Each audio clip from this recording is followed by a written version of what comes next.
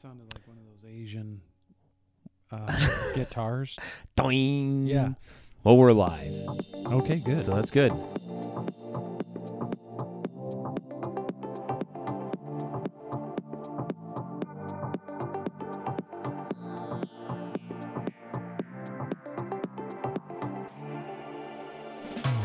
Welcome to the Calvary Cast, a podcast from Calvary Bible Church in Grand Junction, Colorado. At Calvary, we exist for the glory of God, the good of His people, and the Great Commission. Hello, listeners of the Calvary Cast. We are back. We are back. Long time no see. Welcome back. Yeah. I was on vacation for a little bit. You were gone. Yeah, and then I've been back for like a month. So that's really old news, but we just haven't had the time to. We haven't taken the time. We haven't taken the time. We haven't had it, and we haven't taken it. That or too. Some combination of those. Yeah. And again, these are just like special treats that every once in a while appear in your podcast feed and get all excited like Christmas morning. I know, right? Unwrapping the present. What are they going to delight me with today? That's right. Oh, it's good news. It's good news. Yeah, because it's been like a month since we recorded last, or more than that even. Really? Our last podcast was on the Lord's Supper, I think we did. When was that?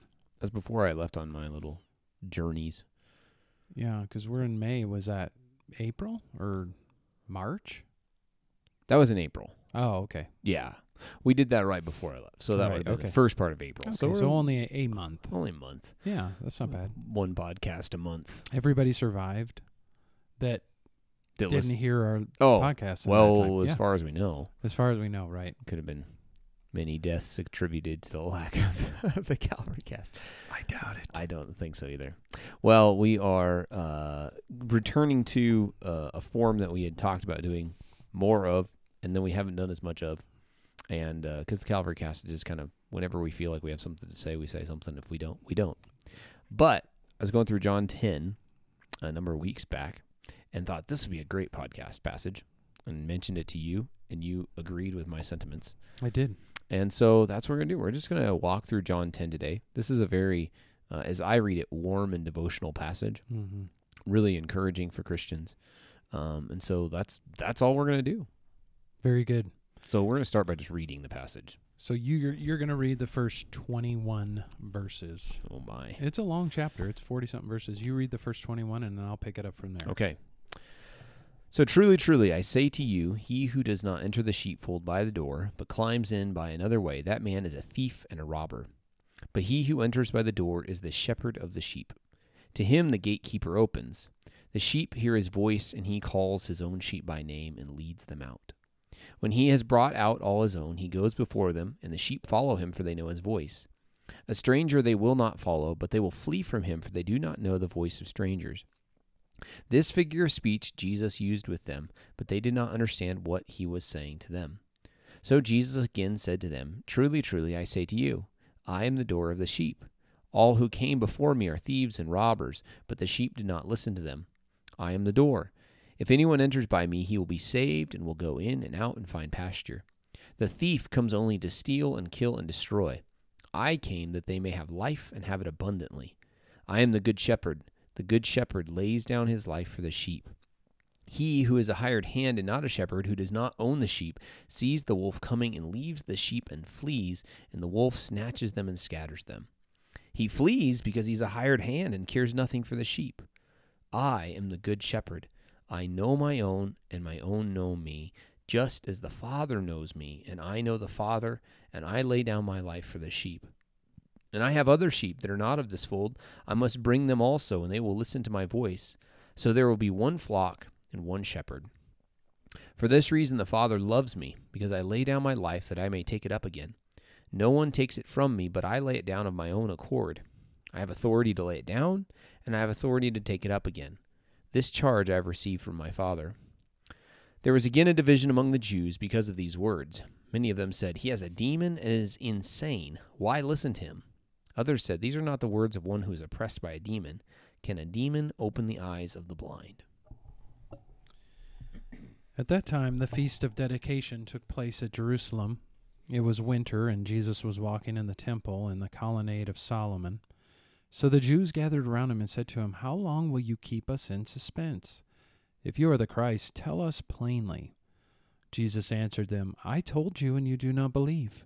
The works that I do in my Father's name bear witness about me, but you do not believe because you are not among my sheep. My sheep hear my voice, and I know them, and they follow me. I give them eternal life, and they will never perish, and no one will snatch them out of my hand. My Father who has given them to me is greater than all, and no one is able to snatch them out of the Father's hand. I and the Father are one. The Jews picked up stones again to stone him. Jesus answered them, I have shown you many good works from the Father. For which of them are you going to stone me? The Jews answered, It is not for a good work that we are going to stone you, but for blasphemy, because you, being a man, make yourself God. Jesus answered them, Is it not written in your law, I said you are gods? If he called them gods to whom the word of God came, and Scripture cannot be broken, do you say of him whom the Father consecrated and sent into the world, You are blaspheming, because I said, I am the Son of God? If I am not doing the works of my Father, then do not believe me. But if I do them, even though you do not believe me, believe the works, that you may know and understand that the Father is in me, and I am in the Father. Again they sought to arrest him, but he escaped from their hands. He went away again across the Jordan to the place where John had been baptizing at first, and there he remained. And many came to him, and they said, John did no sign, but everything that John said about this man was true, and many believed in him there. So, can we just set the context for this passage before Sure. we jump into it? Yeah. Because it comes right on the heels of John 9. This seems to me that it's a continuing conversation. Yeah. So in John 9, he's healed a man who was born blind, Mm-hmm. right? And Jesus, the disciples ask, why was this man born blind? Was it because he sinned or his mother sinned? And they have this whole discussion. But Jesus heals him. That's why, like in verse 21, the people's response, these are not the words of a man who's oppressed by a demon. Can a demon open the eyes of the blind? So that has to be what they're referring to, right? Right, yeah. And John's whole gospel, he's trying to present Jesus as the Christ, the Messiah, the Son of God. John 20:31, a purpose statement for the book. Yeah. These signs, John says there in John 20 that these signs, that Jesus did many other signs that they witnessed, but these were written. He chose specific signs, right? 7 signs that point to who Jesus is. And then he gives these statements, like in John 10, Jesus does, these I am statements, where Jesus makes a claim about who he is. Right. So then you'll see there's an element to where these signs are backing up both John's proposal of who Jesus is, right, the Christ and the Son of God, and also who Jesus is claiming to be. And so that's why I think, you see just that followed on the heels of John 9, this man who was born blind gets healed, and now helping back up who Jesus is saying he's going to be. Yeah. Because again, some of the things Jesus says would be preposterous for anybody to just come up and say these. Well, that's why they charge him with blasphemy right at the end of the chapter. Right. You being a man, make yourself God. Right. You're claiming to be one with the Father. Yeah. So, these are bold statements, but Jesus backs them up. Yeah. So then what's happening here in John 10? So John 10, he's talking about, he gives 2 metaphors, and 2 metaphors about himself, or 2 I am statements, making the declaration. So however we want to analyze that. But the first one is that he is the door to the sheep, right? And I am the door, verse 9. Okay. And then down he changes it in verse 14. I am the good shepherd. So just a side note on those I am statements in John's gospel, all the 4 gospels point to Jesus as being more than man, also being truly God in flesh. Okay, but John's gospel really draws this theology out. Yes. Multiple times, and people catch what Jesus is saying about himself, and some of them, like here, they want to stone him. They want to kill him for it. So there's no doubt that Jesus was claiming to be divine.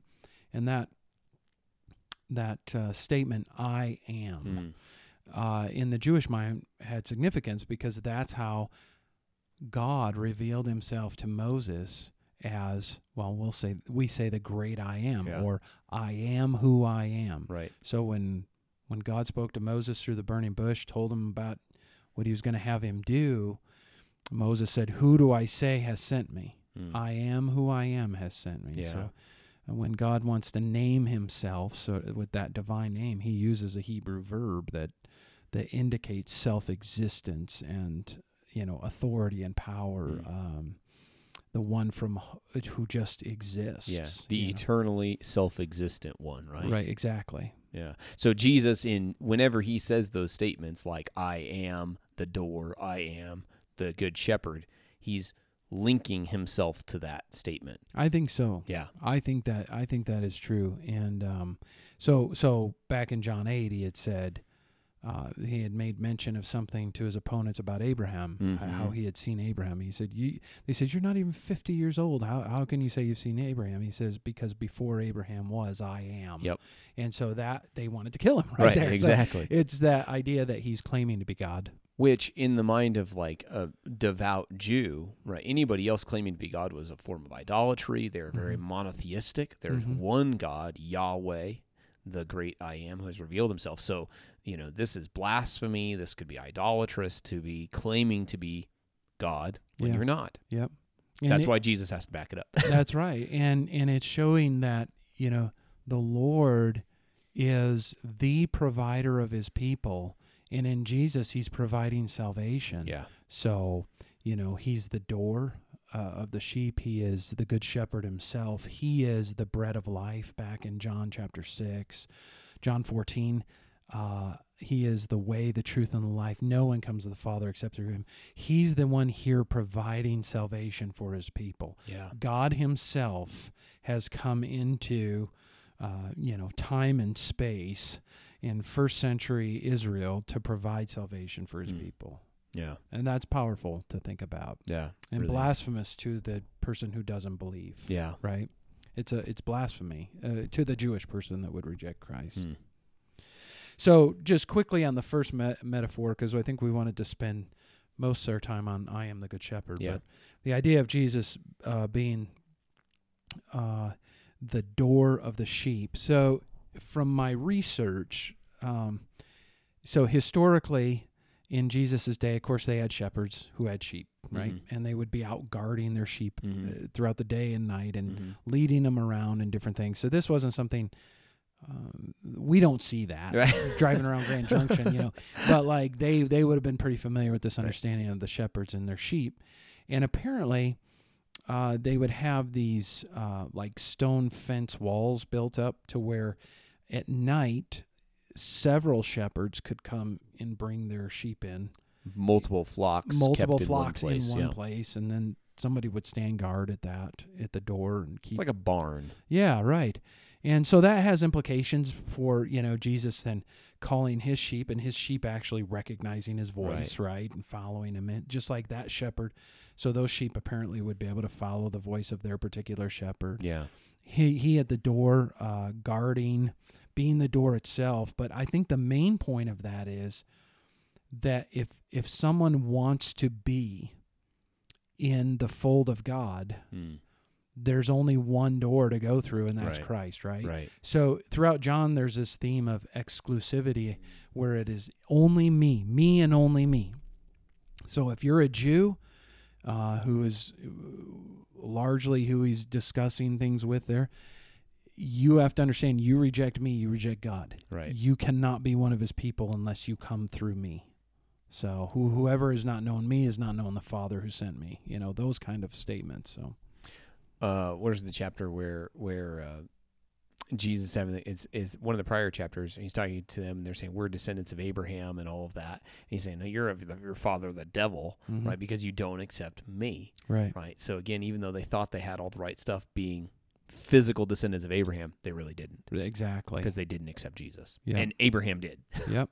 And this too helps us understand, like, there is no other way to God. I mean, and we take that for granted, I think, in our circles, but there are Christians, professing Christians, who don't believe that. So like you'll find professing Christians say, yeah, I'm a Christian, but I remember I was walking with a man one time, and He went to a church in town. This wasn't here; it was back in Illinois, and we were talking about things. And he said, "Yeah, I'm a Christian. I believe in Jesus, but I also believe well-intentioned Jews and Muslims and others can go to heaven as well." That's not an uncommon thought. Yeah, no. Well, because it goes with that idea again. This, that we just need to be kind and loving, and Jesus would never exclude anyone, and this misunderstanding really like of John 10. Right. Yeah, and he says very clearly, verse 9, I am the door. If anyone enters by me, he will be saved and will go in and out and find pasture. There is no other way into this. So, and then he changes the metaphor slightly in verse 14, claiming to be the good shepherd, right? And then he's talking about a sheep that he knows and they know him. And I think in order to really understand this, it's helpful to look at Ezekiel 34 because this is really powerful in light of Ezekiel 34. Yeah. So in Ezekiel 34, first of all, in the first 10 verses there, it begins in verse 1 and 2. The word of the Lord came to me, son of man. Of course, that's Ezekiel, right? Prophesy against the shepherds of Israel. And then he just berates the leaders of Israel. So the shepherds would be the leaders of God's people in the various capacities of teachers and priests and others who prophets and kings. Yeah, they were assigned as these under shepherds under God to be caring for his flock. So the idea of God's people being a flock of sheep and there being shepherds and such wasn't unheard of to the Jews. They understood this kind of terminology coming from places like Ezekiel 34. And even in Jesus' day, of course, he will have a lot to say of the scribes and Pharisees and others who were charged with overseeing his people and teaching them in that. And so in John 10, then there's that contrast between the good shepherds and the bad shepherds, right? He's being the good shepherd, and then the bad ones, who are just hired hands or what have you, flee when they see danger coming, that kind of thing. He who is a hired hand, verse 12, not a shepherd who does not own the sheep, sees the wolf coming, leaves the sheep and flees, and the wolf snatches them and scatters them. He flees because he is a hired hand and cares nothing for the sheep. I am the good shepherd. I would be surprised to find out one day that Jesus didn't have the outline of Ezekiel 34 in mind here when he's coming in here, okay? Because he's pointing out, first of all, bad shepherds, hired hands, which is what he's been really going after his people for centuries about. Right. Well, so interesting correlation with this, because at times in the Old Testament, Yahweh is described as the shepherd of Israel. So it's interesting, even at the end, I just taught Ecclesiastes last night to the youth, right? Yeah. And the end of Ecclesiastes says that these wise sayings come from the shepherd, capital S in our Bibles, the shepherd of Israel. So even the words of Ecclesiastes are from Yahweh. Therefore, all the shepherds of Israel were to emulate his characteristics as they shepherded the people. Yeah. Of course, they failed in it. And then how perfect, right, for Jesus to come and actually be the shepherd of Israel and of his people. Yeah. Well, there's two in the New Testament. Peter says, 1 Peter 5, like admonition to elders, right? That you should shepherd the flock of God assigned to you, and the chief shepherd's coming back one day. So we're to be shepherding well. But lots of shepherd illustrations. There is. This is a key way. And in these, we have to understand, God wants us to understand who we are to him and how we're to relate with him. Yeah. So he uses these metaphors to show us we're obviously the sheep in this. Right. In this conversation. But in Ezekiel 34, though, he goes on, right? And he says in verse 11, for thus says the Lord God, behold, I myself will search for my sheep and will seek them out. As a shepherd seeks out his flock when he is among his sheep that have been scattered, so will I seek out my sheep, and I will rescue them from all places where they have been scattered on a day of clouds and thick darkness. And I will bring them out from the peoples and gather them from the countries, and will bring them into their own land. And I will feed them on the mountains of Israel, by the ravines, and in all the inhabited places of the country. I will feed them with good pasture, and on the mountain heights of Israel shall be their grazing land. There they shall lie down in good grazing land, and on rich pasture they shall feed on the mountains of Israel. I myself will be the shepherd of my sheep, and I myself will make them lie down, declares the Lord. I will seek the lost, and I will bring back the strayed, and I will bind up the injured, and I will strengthen the weak, and the fat and the strong, and I will destroy. I will feed them in justice. So here is the Lord saying, I myself will be the shepherd for my people. And this is what Jesus is saying. I am the good shepherd. Yep. And I think they might have caught on to what he's saying here. I have arrived. I'm going to do now what I've said. And there's that personableness here. He knows them. He's going to gather in all his people. Jesus even says over here, there are some who are not of this fold. I got to bring them in also, from John 10, remember? So all of those seem to be the fulfillments of that prophecy that God made through Ezekiel. Yeah, everything that Ezekiel said that the shepherd would do, Jesus in John 10 says, I'm going to do. Exactly. Right? I'm going to gather them. They're going to hear my voice and respond to me. I know my own.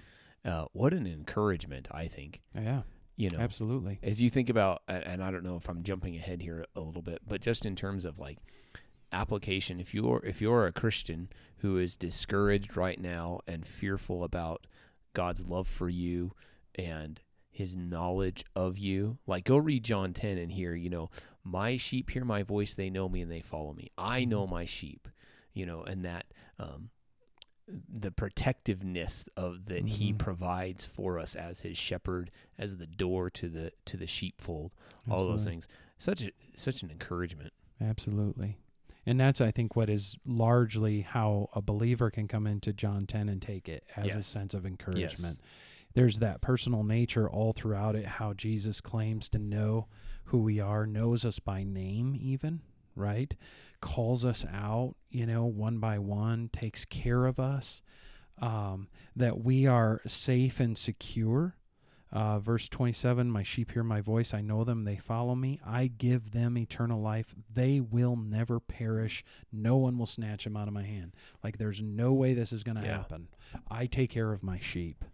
So, and it's too affirming, like how a lot of people struggle, like, how do I know I'm a sheep? Or how do I know I'm one of God's people? Yeah. And the answer to that is, are you following Jesus? Do you know Jesus? Do you believe in him? If the answer to that is yes, that's how we identify who are those who know Jesus. Well, it's that response to the voice of Jesus, to the words of Jesus, and we understand that comes through the Word of God. Yeah. So it's not you're going to hear some voice in heaven speaking to you audibly, but you're going to read John 10 and you're going to just go, that resonates with me. Yeah. I love Jesus. I hear what he's saying, and in verse 5, a stranger they will not follow. You're going to hear other voices saying, "Follow me, follow me," and you're going to go, "That's not the right voice. Right. I'm not going to follow that voice. I'm following Jesus." That's right. And I think so. There's a few things on that on just like maybe even a practical level. When God saves a person, they receive what we call effectual calling. Yeah. Right?